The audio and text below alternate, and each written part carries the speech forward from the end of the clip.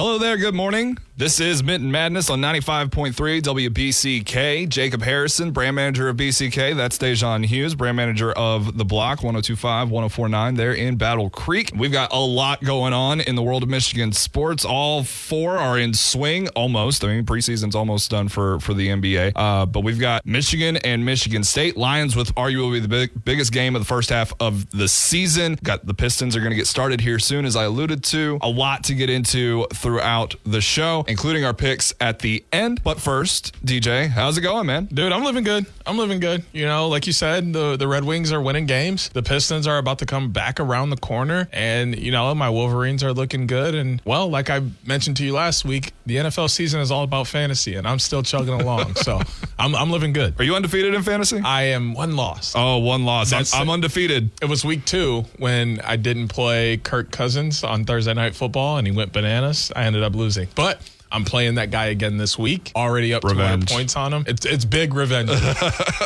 I am undefeated playing the other undefeated team this week, and T-Law got me out to a good start last night, or excuse me, Thursday night. We were all recording. So, yeah, it's exciting times in the world of fantasy. But to get into the real world, I wrote when the news broke about the situation involving the Michigan Wolverines earlier this week that can we just have a little bit of decorum before we get to the Michigan State game? And what I mean by that is since last year's debacle in the tunnel, after Michigan won and some Spartans got involved in an altercation with some Wolverines, not going to cast blame either way because I'm not that involved in this rivalry, and we all know that my allegiances skew towards the blue, but I'm not that invested, so I'm not going to come after the Spartans. I've beat up on the Spartans a lot on this show early in the going, but because their on-field product stinks. I'm sorry, that's just the reality of it. That said, all this off-the-field nonsense has got to stop, DJ. We've got two situations for the Wolverines this year and one situation for the Spartans this year that is monumental and involves a courtroom. I'm exhausted. Can we just play this game tonight and be done with all of the nonsense? It feels like a year-long process of just off-field shenanigans, just battering at these schools who are headed in completely opposite directions. Well, welcome to Big Ten football. Welcome to Michigan State, because there's always something going on up there. And yes, I will continue to attack Michigan State because I am invested in this rivalry. And I don't care. There's always something going on up in East Lansing that has them in the headlines. This is nothing new for them. They're used to this. Us, all I got to say to you is tell the NCAA to back off. If they would relax on the boy Harbaugh, we would have no problems in Ann Arbor. Everything's kosher. And I don't understand what all these other teams' problems are. The Big House isn't the only one-tunnel stadium in the country. But every time people want to come play Michigan, they want to fight them in the tunnel and then get blown out in the second half. How has nobody figured out fighting in the tunnel doesn't help anybody but Michigan? Don't fight us in the tunnel. Try and walk by us without saying a word, and you might have a good second half and win. But the second you push somebody, you say a word, you throw a punch in the tunnel, it's over. Michigan wins by 20 plus. Tell me I'm wrong. When it comes to the situation, the investigation against Michigan this week, you and I have talked a lot since it happened. We both just kind of see this as a silly thing. And a lot of people are blowing this out of proportion. Really, truly, and this isn't from my bias. Like I said, I have a empathy for Michigan because of family. I am not a Wolverines fan. I am a fan of college football, and I'm an Alabama Crimson Tide fan, which I know all of you guys listening think that is just disgusting. But the reality is that it feels like the NCAA is unjustly coming after Michigan for just the silliest things. And on top of that, when you're as good as Michigan, you've gotten that good because you are towing the line. Okay. And I say this as an Alabama fan because Alabama does the same thing. You toe the line. You take every advantage you can get. At Alabama, the advantage that Nick Saban gets is by getting all those unpaid intern coaches who have been successful head coaches in the past, and he resurrects their career by not paying them while they're getting paid by another school that invested too much in them, and having an extra pair of eyes and a voice towards his players, right? It seems like cheating, but it's firmly within the rules. You know what else is firmly within the rules? Stealing other team signs if they don't change them. Now, it is against the bylaws to send somebody to another stadium the week before you play them and to write down all their signs. That is illegal. Not just the week, any time before. Right. Just to clarify. And, you know, it's That's understandable. That is unsportsmanlike. Nobody should really be doing that. But if you're at home and you're able to pick those things up off the TV, nothing's really stopping you, because you know what you're doing all week anyway? You're watching film, and you know what the film has? The film that these guys watch, all 22 film picks up everything on the field. Everything. Sidelines included. And you can study that as a coach for as long as you want. Do you know, like, does the NCAA not know? Because I think most people that are college football fans know that assistant coaches in college football do not work 40-hour weeks. They work like 120-hour weeks. They do not stop working. They wake up, go to work, and get done with work and go to bed at like 1 o'clock in the morning. If that. Yeah. If some of them don't leave, they sleep right there in their office because they just don't have time. Don't even to pay home. Rent. Just live in their office. And we're not exaggerating. Literally no exaggeration with that whatsoever. You cannot police this type of thing unless you have evidence that somebody has gone to a stadium. And even then, you're really nitpicking to even get to that point. And the bottom line is the advantage that would give Michigan would be egregious, yes, but they are already that talented. So why would you even suspect them of doing something like this in the first place? Who's going to bring this to the attention in the first place? It just as the self-imposed 3-game suspension for Harbaugh earlier this year, it just seems futile and childish and ridiculous and like a power grab for the NCAA, because the NCAA has no power and hasn't for a while, and they got to throw a stone at somebody, and for some reason that stone keeps getting aimed at Michigan, which is bananas because Harbaugh isn't really doing anything wrong. But on the flip side of that, like, what if it isn't the end? Like the NCAA is running with what they're being given, and like I guess like they're trying to save face is what, like, that's what I see. It's NCAA saving face. Like, oh, this is what we have, so let's just put it out for the world to know that like we're doing an investigation and we know, and like this isn't on us.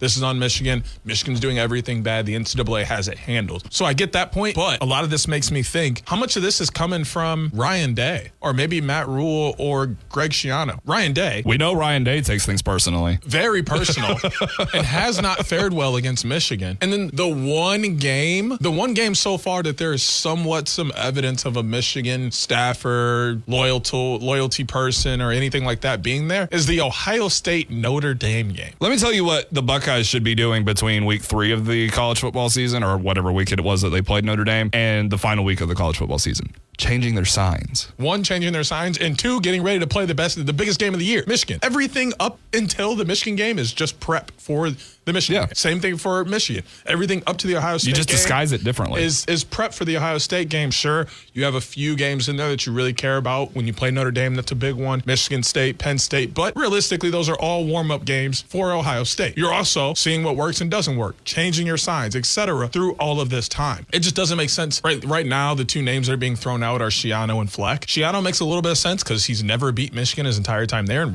Rutgers hasn't either, and they get dominated every time. But they had early success against Michigan too, by the way. Yeah. Wouldn't that indicate nothing's been stolen? And then boom. Done. Yeah. With Fleck, it doesn't make sense. He came out and said that was the best team he's seen in all of his years of coaching. And now all of a sudden they were cheating? His players came out right after the game and said they were cheating, but he went up there and said they're the best thing he's ever seen. That just doesn't add up. If his players truly came to him upset and like there was some real validation, he would have been like, hey, it was a little weird. They knew everything we were going to do before we did it. Kind of like almost like they had our signs or something. But none of that came out of his mouth. But now PJ Fleck is the one that's like complaining about it.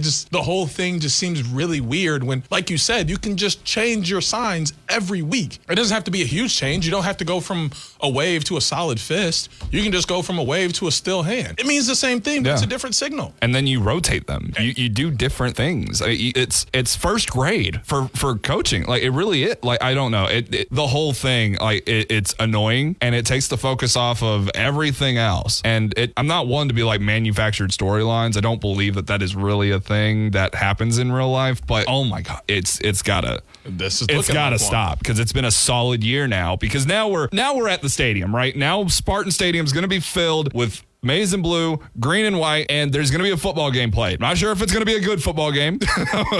I've got a feeling that, J.J. McCarthy and Blake Corum and everybody that wears Michigan colors is going to be pretty dominant in this football game. They are 24-point favorites, but nonetheless, I mean, it is one of those rivalries. It's one of the rivalries in all of college football that you use the old cliche that you throw the records out and so on and so forth. What does State have to do in this game to be competitive despite not having, there's an old saying, Kenneth Walker isn't walking through that door. You know, Kirk Cousins, I know he didn't beat Michigan, or at least I don't think he did. No, he did. Yeah, that's right. We're actually not too far removed from the one of the anniversaries of that, right? Mm-hmm. But Kirk Cousins isn't walking through that door. You know what I'm saying? Like, you go down the line of their greatest players. They're not walking through the door. And none of their greatest players of all time are currently on the roster. So what does State do to be successful or even show a glimmer of success in a loss against Michigan later tonight? I don't think they can, and it's not their fault. It's not their fault. Like, I feel so bad for this Michigan State team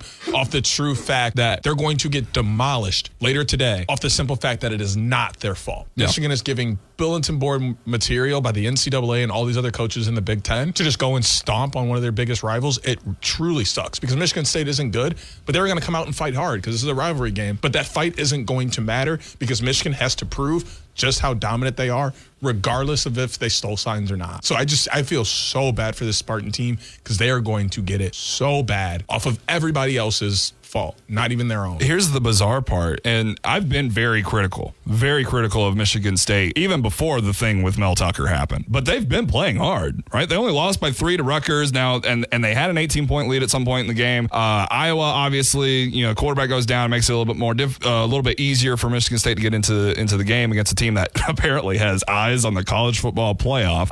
But nonetheless, they've played hard since getting routed by Maryland and Washington. The problem is that they do not have athletes. They have athletes. I don't want to be overly disrespectful. They don't have any superstars. They don't have anybody to be a game changer and to make things happen against Michigan. And you know what Michigan has done outside of one game where McCarthy threw 3 picks? They have looked clean. And especially the past 2 weeks, they have looked perfect. I mean, almost perfect. And, usually I would stay away from a 24-point spread, but I think I would take that one and take the over on the 46 because this one's going to get ugly. And it'll be on WBCK kickoff at 7:30, pregame at 6:30 right here on 95.3 WBCK. We'll take the break, come back, talk Lions in their big matchup tomorrow against the Baltimore Ravens here on Mitten Madness 95.3. Mayberry. All right, we're back on Mitten. Harrison alongside Da'Jzon Hughes. We're going to talk Lions here in just a second. But first, do you want to point out what's going on for the Detroit Red Wings as the regular season got started just a short while ago, and the Red Wings are off to a fantastic start, having already secured 3 wins over Tampa, Columbus, and Pittsburgh. Those are 3 really big wins. Obviously, it was a rough start with a 1-point loss to New Jersey, but this weekend they've got some fun ones up with heading out to Ottawa and hosting Calgary, and then a midweek series there. They got Seattle and Winnipeg. So a fun start for the Red Wings. Looks like they've got some things brewing for an exciting season. It's exciting in sports world all around Michigan. So let's get to the ringleader of all of that, the Detroit Lions, who are going to go out and face one of my least favorite teams, though I respect them quite a bit, the Baltimore Ravens, who are 4-2, and one of those losses from my Pittsburgh Steelers. It was bizarre, I know. The last time that the Lions and the Ravens faced each other, Justin Tucker kicked a 66-yard field goal to win the game. It was one of the most bizarre things that anybody had ever seen, but it felt oh so Lions, right? Now we come in to this week, and the Ravens have to host Detroit, though as favorites in the game, 3-point favorites, 53.9% chance to win on the ESPN matchup predictor. But the Lions are getting all the praise right now. The Lions are getting everything that they have worked for in terms of respect and notoriety, and yet Dan Campbell still has them with that underdog mentality of they're still climbing, they're still not where they want to be, because the end result of this season, I think, is their ultimate goal, not just what they're receiving right now in the media landscape, but nonetheless. And you can go to a bunch of different sources. You can head to WBCKFM.com right now, and DJ's got a couple articles about whether or not they're the best team in football, how easy their schedule is. I've got one up that they are the Super Bowl winning favorites. Not only are they the favorites, odds on, mathematics, that type of thing, favorites, not betting, but math. Hard math. They're the favorites to win the division. They're the favorites to go to the playoffs. No team has a better percent chance of making the playoffs. Make that clear. No team has a better percent chance of making it to the NFC Championship game. No team has a better percent chance of winning the NFC Championship game. And no team has a better percent chance of winning the Super Bowl. Is this real life? The Detroit Lions. Well, they do have one of the easiest schedules upcoming. They do not play a lot of teams with winning records at the moment, nor do they play a lot of teams who are going to have winning records when they play them. The Baltimore Ravens are one such team that does have a winning record, that does have eyes on the playoffs, does have eyes on potentially reaching a Super Bowl. Though they have been inconsistent all year, Lamar Jackson is still that dude. And he's got weapons on the outside. Zay Flowers, Rashad Bateman, oh, by the way, Odell Beckham Jr., oh, by the way, that big tight end out there. He's pretty good too. They're real banged up in the backfield in the running game, but they've got a strong offensive line. They always have a powerful defense. This is the biggest test that the Detroit Lions have had. Is there reason to worry here, or is this just another example of the Lions, who have won each of the past 4 games by at least 14 points, though they have not played stiff competition?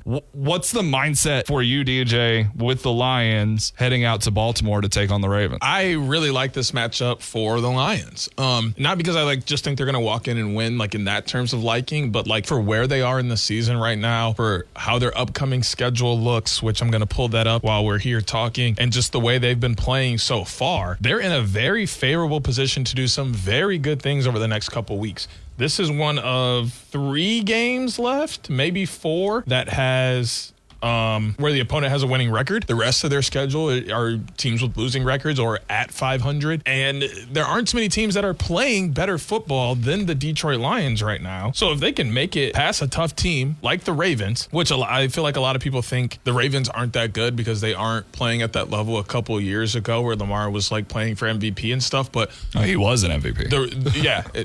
The Ravens are very much still a very good football team and playing close to that. They're not playing at that level, but they're still playing very close to that. And the biggest thing with the Ravens is Lamar's a running threat. He can throw the ball. He has people who are making plays for him, and he has help in the backfield, but his biggest thing is a running threat. I don't know that the Lions have seen as much of a running quarterback as Lamar is, and if they can hold Lamar on the running side of things and make him more into a passer and force him to use his other weapons, they have a chance to really make something happen. And if they're able to win this game, come out of this 4-0 on the road, they're going into this game 3-0 on the road. And if they win, they come out 4-0 on the road in this season. They have 1 overtime loss to the Seahawks. They're 6-1. They're tied for the best record in football right now. If they win, though, at least stay tied or have this sole record as best in the league. There's nothing bad about this game. And like I mentioned, their schedule is very favorable after this game. Las Vegas, currently a losing record. Chargers, currently a losing record. Chicago, currently a losing record. Green Bay, currently a losing record. New Orleans, currently a losing record. Denver, also currently a losing record. Dallas is the only team left on their schedule that has a winning record. I may be wrong. I think the Chargers may also have a winning record. But I believe they have lost a few. There may be one more team on here that's 500 or at a winning record other than Baltimore and Dallas, but the Chargers are 1 game below 500, as are the Saints. They could feasibly be above 500 once they do play, but I mean, at that point, none of these teams are at the level that Detroit is at, is kind of the thing. And the funny thing about that is that the Lions haven't even been at full strength since week 2.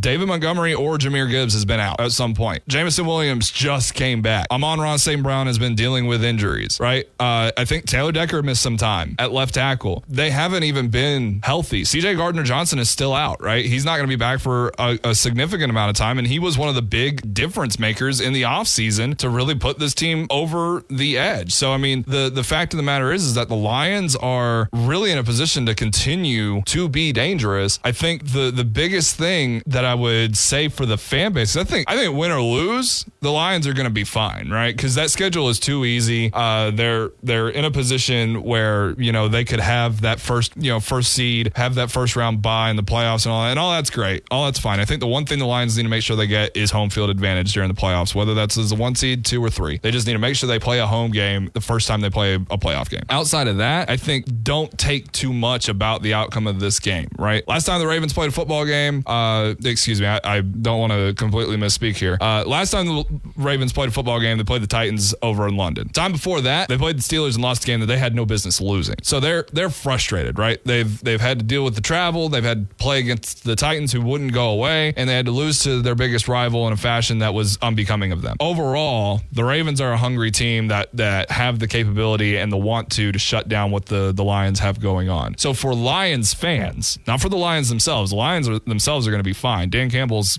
got the pulse on the situation there. But for Lions fans, don't just think if the Lions cannot pull off a win here against the Ravens that it means, oh, that it was a fluke. Oh, none of this is for real. They can't actually stand up. Because first of all, they still hold a 1-point victory over the Kansas City Chiefs, who have not lost a game since, right? They're still going to be in a position to win the division. They're going to win the division. They're going to make the playoffs. They're most likely going to host a playoff game. All of those things are going to happen because they've earned them. Not just because the schedule is so easy. Because in the face of that, don't gloss over what I said earlier. They have won each of the past 4 games by at least 14 points. That is hard to do. Yes, they shouldn't have lost to the Seahawks. Yeah, they only beat the Chiefs by 1 point. You dominate the teams that you're supposed to dominate, and you beat the teams that you want to beat, and you're right where you want to be. You can't win all of them, right? This isn't college football where you get these cupcake easy schedules and run through them. The Lions are in control of their own destiny. I don't think it's just because they have an easy schedule that they're going to be where they want to be. It's because of how they are made up. And even a loss against the Ravens this week, I don't think would be the end of the world. That said,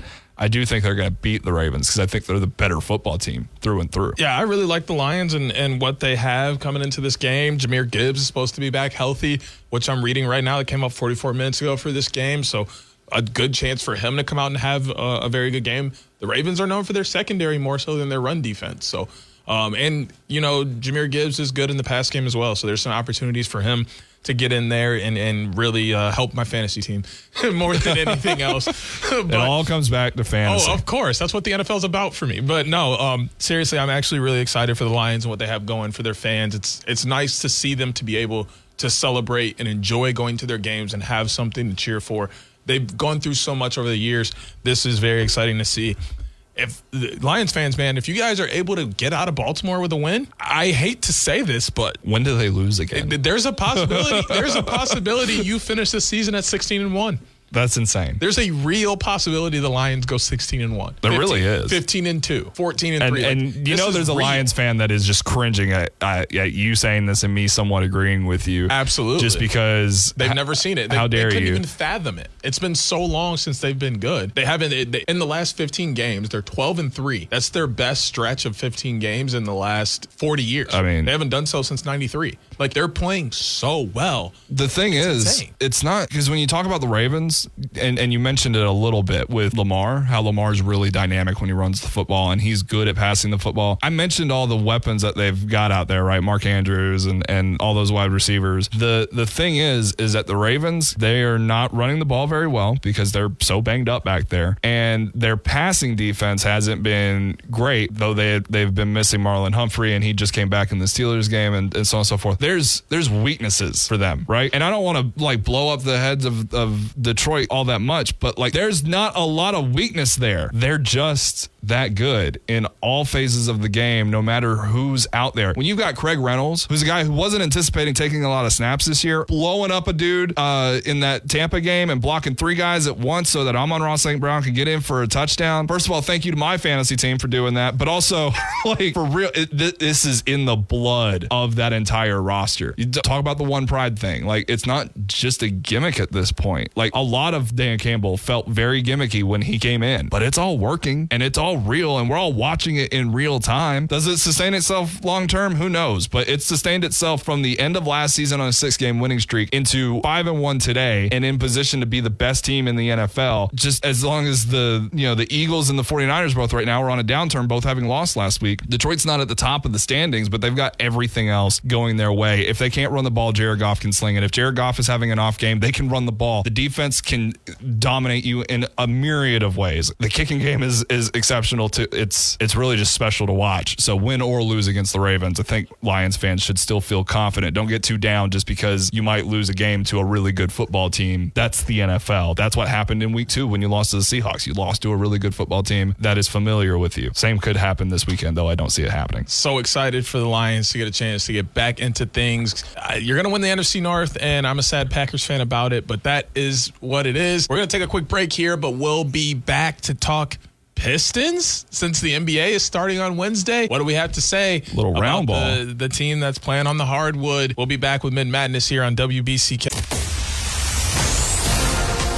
Keeping you informed on the radio and online. Like us on Facebook at 95.3 WBCK.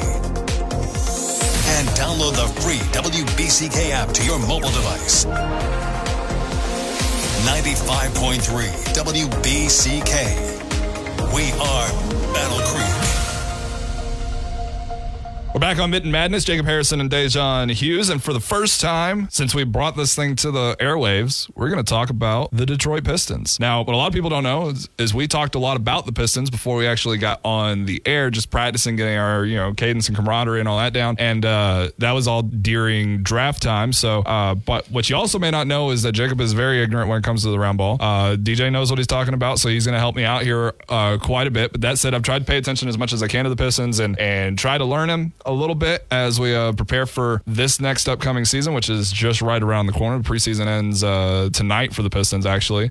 So I've got a couple of realms to look at this for the Pistons. Obviously, it's 82 games. It's a long season, and the Pistons are not necessarily in a position to be vying for playoffs and those types of things. That said, there's plenty of reason to be excited when it comes to the future. We'll talk about the future here in just a second. To kind of preview this year, the ESPN has a ranking of all 30 teams on their watchability, and the Detroit Lions come in at number 29. Now, they are considerably higher in the ranking than number 30, apparently, because the Wizards are borderline unwatchable. At least the Pistons have some excitement with Cade Cunningham and Jaden Ivey and Jalen Duren and obviously Asar Thompson. There's some fun things here, but is it fun enough to really keep your interest, even if you're not a native Detroiter who is overtly passionate, but for the average person that's keeping up with all of Detroit sports, like me? Is this really the kind of team that this year you should be kind of paying closely attention, or is it kind of just a back of your mind thing? Keep them in mind because soon things should come together. You got to pay attention this year, and I only say that because this is the first year that we're going to get this young core completely healthy. Yeah. We're getting Cade Cunningham back, Asar Thompson, first-round pick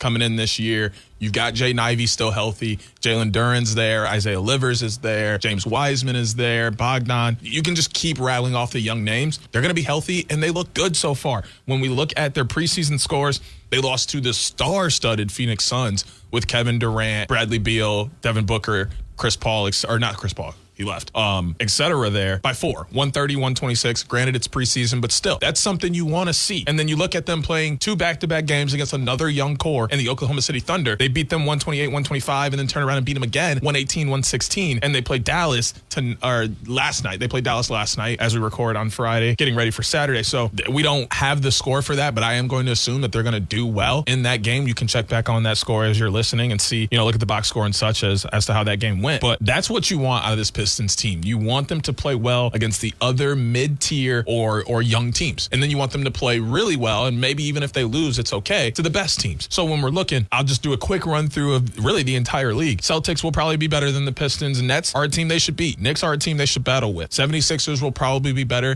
Depends on really what happens with their roster, but they're still pretty good. And then the Raptors, they should at least compete or beat. The Bulls are young as well. You got to be able to compete with the Bulls. The Cavs are young. I mean, you got Donovan Mitchell to worry about, but if you can handle him, you should be able to compete with them as well. You should be able to beat the Pacers and the Bucks should be the top of your division in the Central. And then the Hawks are young. You should beat them. You should beat the Hornets, who are still dealing with some injuries as well. The Heat, they're probably better than you with their veteranism. The Magic are young. You need to compete or beat them. The Wizards are awful, especially now that they don't have Bradley Beal. If you're not beating the Wizards, you have a serious problem. So when you're looking at the East, 1, 2, 3, 4, 5, the Pistons should be is somewhere between the 6 and 8. Realistically, the Pistons should make, in my opinion, the Pistons should make the playoffs this year if they win enough of these competitive games or they beat the teams they should beat. There are only assuming health. Yes, and assuming health, but there are only 6 teams on the in the East that I say are better than the Pistons right now. But looking at the West, you should compete with the Thunder, the Trailblazers, the Jazz. Wow, you're gonna have a tough time beating the Warriors, Clippers, Lakers, Suns, but you should compete with the Kings. And then looking at the last division in all of basketball. Oh, hold on. Computer wants to do its own thing. That's nothing new. Does not want to give me pull up. Here we go. Last, Mavericks, Rockets, Grizzlies, Pelicans, Spurs. The only team on this list that I'm seeing is better than you is the Grizzlies, especially, without Ja for the first 80 games of the year or something like that. He got a ridiculous suspension for you played the last 2 games of the year. That would be hilarious. And so you got a chance to beat the Grizzlies, too. There's a lot of teams that the Pistons can compete with now that they're healthy, and that's what you should be looking out for, is for them to compete and either squeeze. At worst case scenario, the Pistons are in the play-in because that's the top 10. There's no way the Pistons are not a top 10 team in the East if they're completely healthy. I'm saying it right now, and if you want to come back and put me on a stake for it because it doesn't happen, that's cool with me. But in 2, 3, 4 years, this Pistons team is going to be very good. if they stay healthy. So you mentioned the next 2 to 3 years. That's actually the next ranking that I've got from ESPN is the future power rankings. And the Pistons actually dropped from 21 down to 25 for this. Not ranking highly for their players, management, or their market. Market is something you cannot change. It is what it is kind of thing, right? As Detroit continues to grow and as sport continues to grow, that's how that sort of thing changes. But when it comes to players, I have a hard time just saying that looking ahead that their players would only rank 25 out of 30. When it comes to the management, when they've done a really solid job of building something with what they have, they're only the 27th. And then the draft, I think they've done as well as they could given the luck and circumstance that they've been given, right? I mean, if the Pistons were in a league where there was no lottery, then they'd have Victor, they'd have Wemby, and they would be considered brilliant, right? But because they're in a system with a lottery and they had the worst record in the NBA last year, now all of a sudden they've got the 5th pick and they've got to settle, which sounds harsh, but they had to settle for Asar Thompson, who, when the Pistons really should have been picking top 3. So I'm not so sure I agree with the methodology here, though I understand there's only so much that you can look at. But I mean, the Pistons being ranked 25th here with the possibility that Cade Cunningham is as good as a number 1 overall pick should be, the fact that Jaden Ivey is as good as he is, and all the pieces really that are there that are young. And if you do end up shipping off Bogdanovich, you'll get some assets out of that. There's a lot to appreciate. I'm kind of in your ballpark of they're going to be a lot better than a lot of these very conservative rankings are indicating. I'm not so sure that they're looking at being a 6 or an 8. I'm not so sure that they're like fringe playoffs, but I think they'll be a lot more surprising and be kind of in that tier right under that. And that's me just being more conservative than you and way not as conservative as these ESPN writers. But I think 25 is just incredibly low there. And if they were closer to 21, it'd make a lot more sense because I think that's actually the territory they're in. And really and truly for future rankings, if all of these guys pan out, and that's not always likely, but if Cunningham and Ivy continue on the pace they're on, Thompson's the truth, and you get more out of guys that you've invested in, like Wiseman and so on and so forth, then you should be even higher than that and be somewhere in the 16 range, which I think is where you have them practically right now. I mean, hey, I'm being a little optimistic, but they have a lot of good things on their side. And I also just know a little bit more about basketball in the NBA, which is fun because like now I kind of see where your head goes when I talk about football sometimes. So that is okay. The best part about this is that with that, your favorite part, my favorite part, and their favorite part at home is coming up. We'll be talking picks in just a moment as we take a break here on Mitten Madness, 95.3 WBCK. 95.3 WBCK. Back here on Mitten Madness, Jacob Harrison and Da'Jzon Hughes, and we've got our picks. DJ, how those standings looking, bud? Don't say it like that. Yeah, I'll update the people. Last week was a rough week for me. You went 3-3. I went 2-4, leaving our overall standings at a whopping 29-13 for you and 30-12 for me. So combined, we are, what is that, 59-25? Not bad. We're doing great, man. Yeah, well above 500. Both of us well above 500. Some people may say that we've picked some easy games. I think last week kind of proves that we will pick hard games when they're available. And I think this week really backs that up. Yeah, this week there's some hard games too, and I think we'll be split again. I don't think we'll all have the same picks again.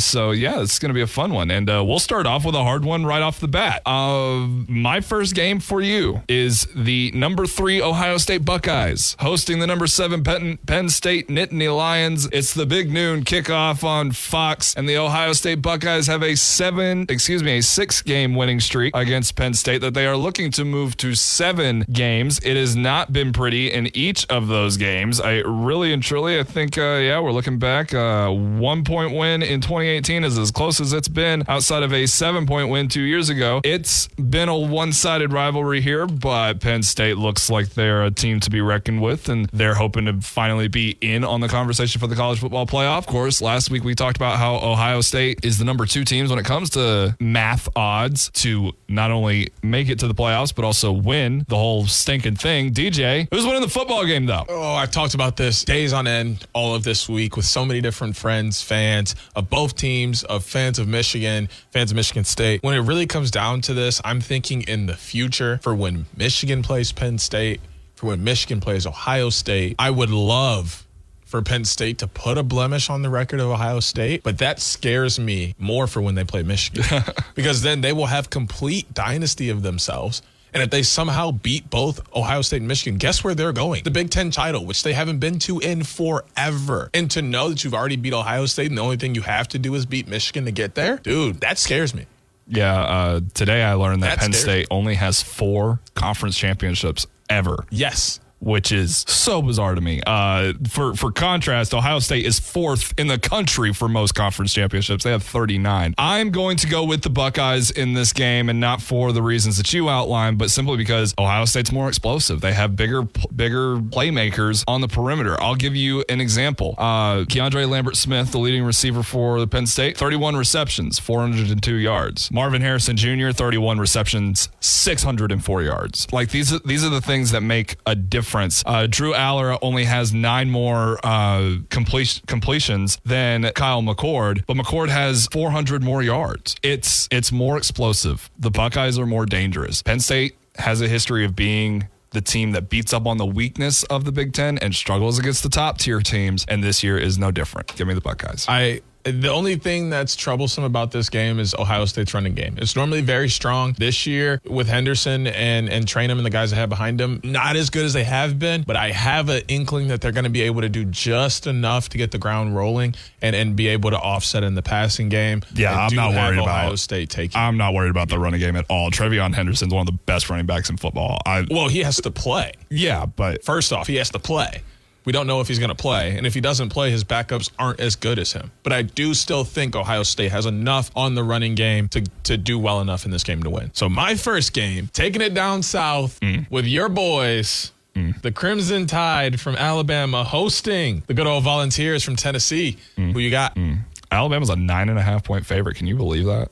Yeah, I actually can. Really? Because we were joking before the show.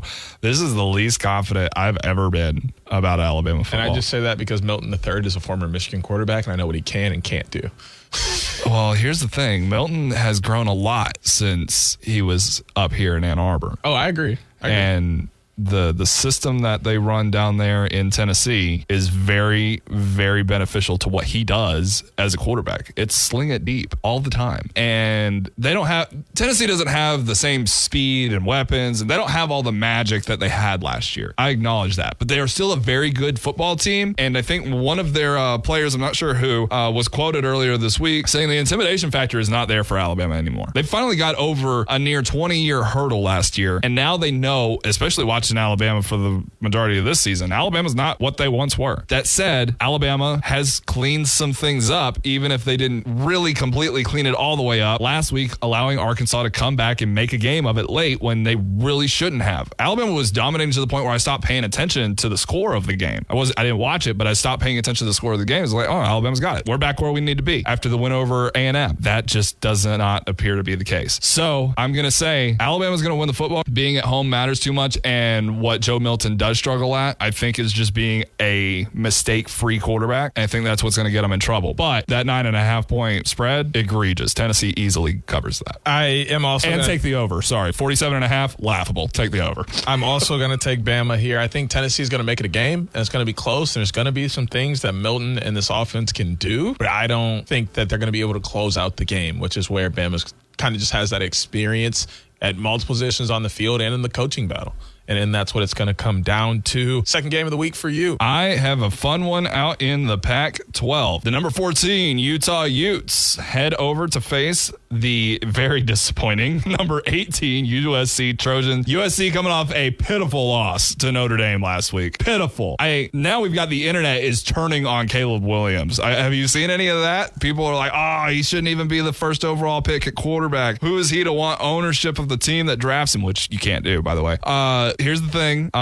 Starting quarterback for Utah, not back yet. Don't think he'll be back for this game either. But USC is coming off a bad game, and Utah is one of the best coach teams in the entire country and a team fully capable of beating a USC. They did lose to Oregon State a couple weeks ago. Oregon State's one of the better teams in the country as well. They'll be vying for the North in the Pac-12. But DJ, who wins the football game? I think USC. I don't think the offense has played really well for Utah, even without Cam Rising, but USC is still a very good football team. Like, sure, Notre Dame beat up on them and Caleb Williams had a bad game, but that's really just prepping them to bounce back and prove that they're still a really good football team. And I think the defense is what's going to end up winning them this game. I don't think the Utah offense has quite enough to finish this game out without Cam Rising. 7-point favorites the Trojans are. I will stick with the favorites in the football game and go with the Trojans. However, I do think Utah will cover that spread and play it very, very close because USC apparently cannot put anybody away. Losing by 28 to Notre Dame, winning by 2 in triple overtime against Arizona, only getting a 7-point win over Colorado. USC is good, and they are good on both sides of the ball, but they're not playing to their potential, and they look a lot like those Oklahoma teams that Lincoln Riley had just a few years ago. And to my second game of the week to close out the college slate, the Duke Blue Devils will head all the way down to Tallahassee, Florida to take on the Florida State Seminoles. Who's going to handle business here? So I'm very interested in Florida State at this point because this is the last team that is currently ranked on their schedule, and I don't anticipate Miami or Florida will get into that conversation. There's I got to look at Wake Forest first. Never mind, Wake Forest is 3-3. So this is the last big game that Florida State has, and then it is a smooth ride to the college football playoff because they'll win the ACC absolutely no problem. So this is a fun game for them and a solid test for them to show just how good they really are and if they should be in the conversation to get extra votes to move up in the polls or if they're going to have to sit at 4 for having such a weak schedule. That said, 14.5-point favorites for a reason. Florida State will make it look easier against Duke than Notre Dame did. Florida State wins easily. I like Florida State in this game as well. I think Duke will make a little bit of a game out of it. I've talked about Duke time and time this year. I really like Riley Leonard and what he's doing for their offense. And this team seems to rally around the fact that Duke is a basketball school and there aren't a lot of people really checking for them. So I like that they're going to keep it close and make it a game, and it's going to be exciting to watch.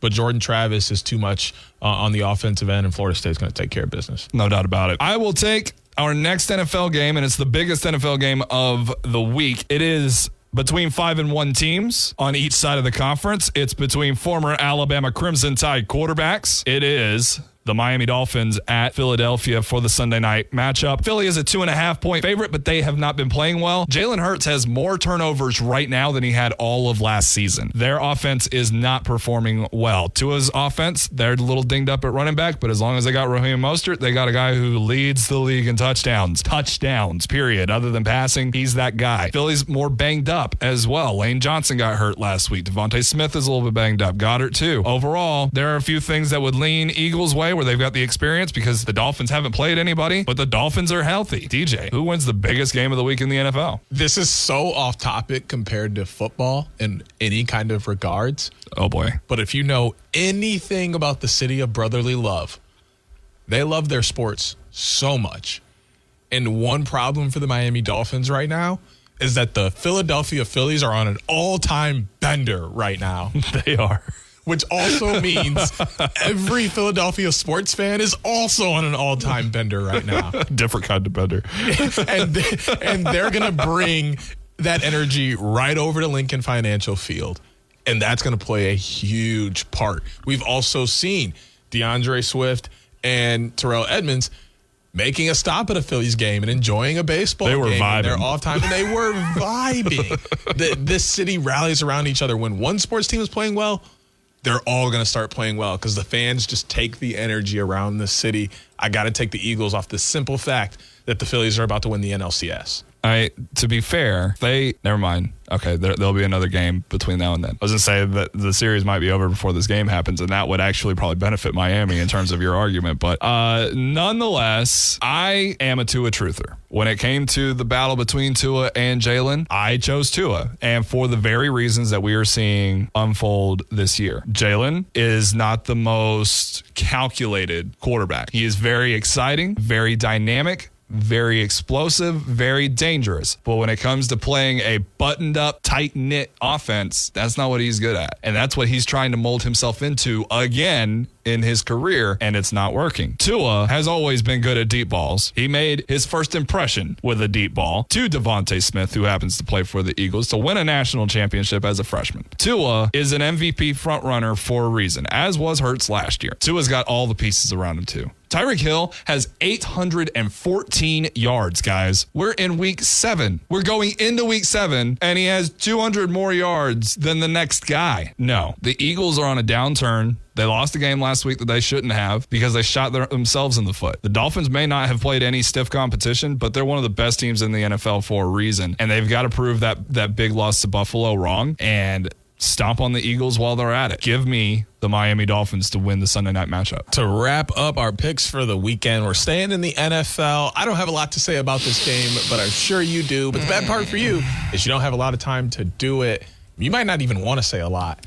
Steelers are heading out to Los Angeles, California, in SoFi Stadium to take on the Los Angeles Rams. Who do you got? If Aaron Donald's such a big Steelers fan, can he come play for us this week? I'm not sure if Kyron Williams is going to play in this game, and I think that is a massive thing. Okay, he's not going to play in this game. Then I think that helps out the Steelers quite a bit because it takes one less thing for them to focus off of. But we joked before. I mean, Puka Nacua and Cooper Kupp are going to catch a ton of passes in this game because the Steelers don't. They just don't, man. They don't. And Najee's going to be running at Aaron Donald all game. That's not going to go well. That said, the Steelers came out of last year's bye week cruising. They used their bye week very, very well. My hope is that they do that again and that they're able to do it for a long stretch of time. I don't know what's going to change about that offense to give me any more hope than I have right now. Deontay Johnson's coming back. Pat Fryermuth's not.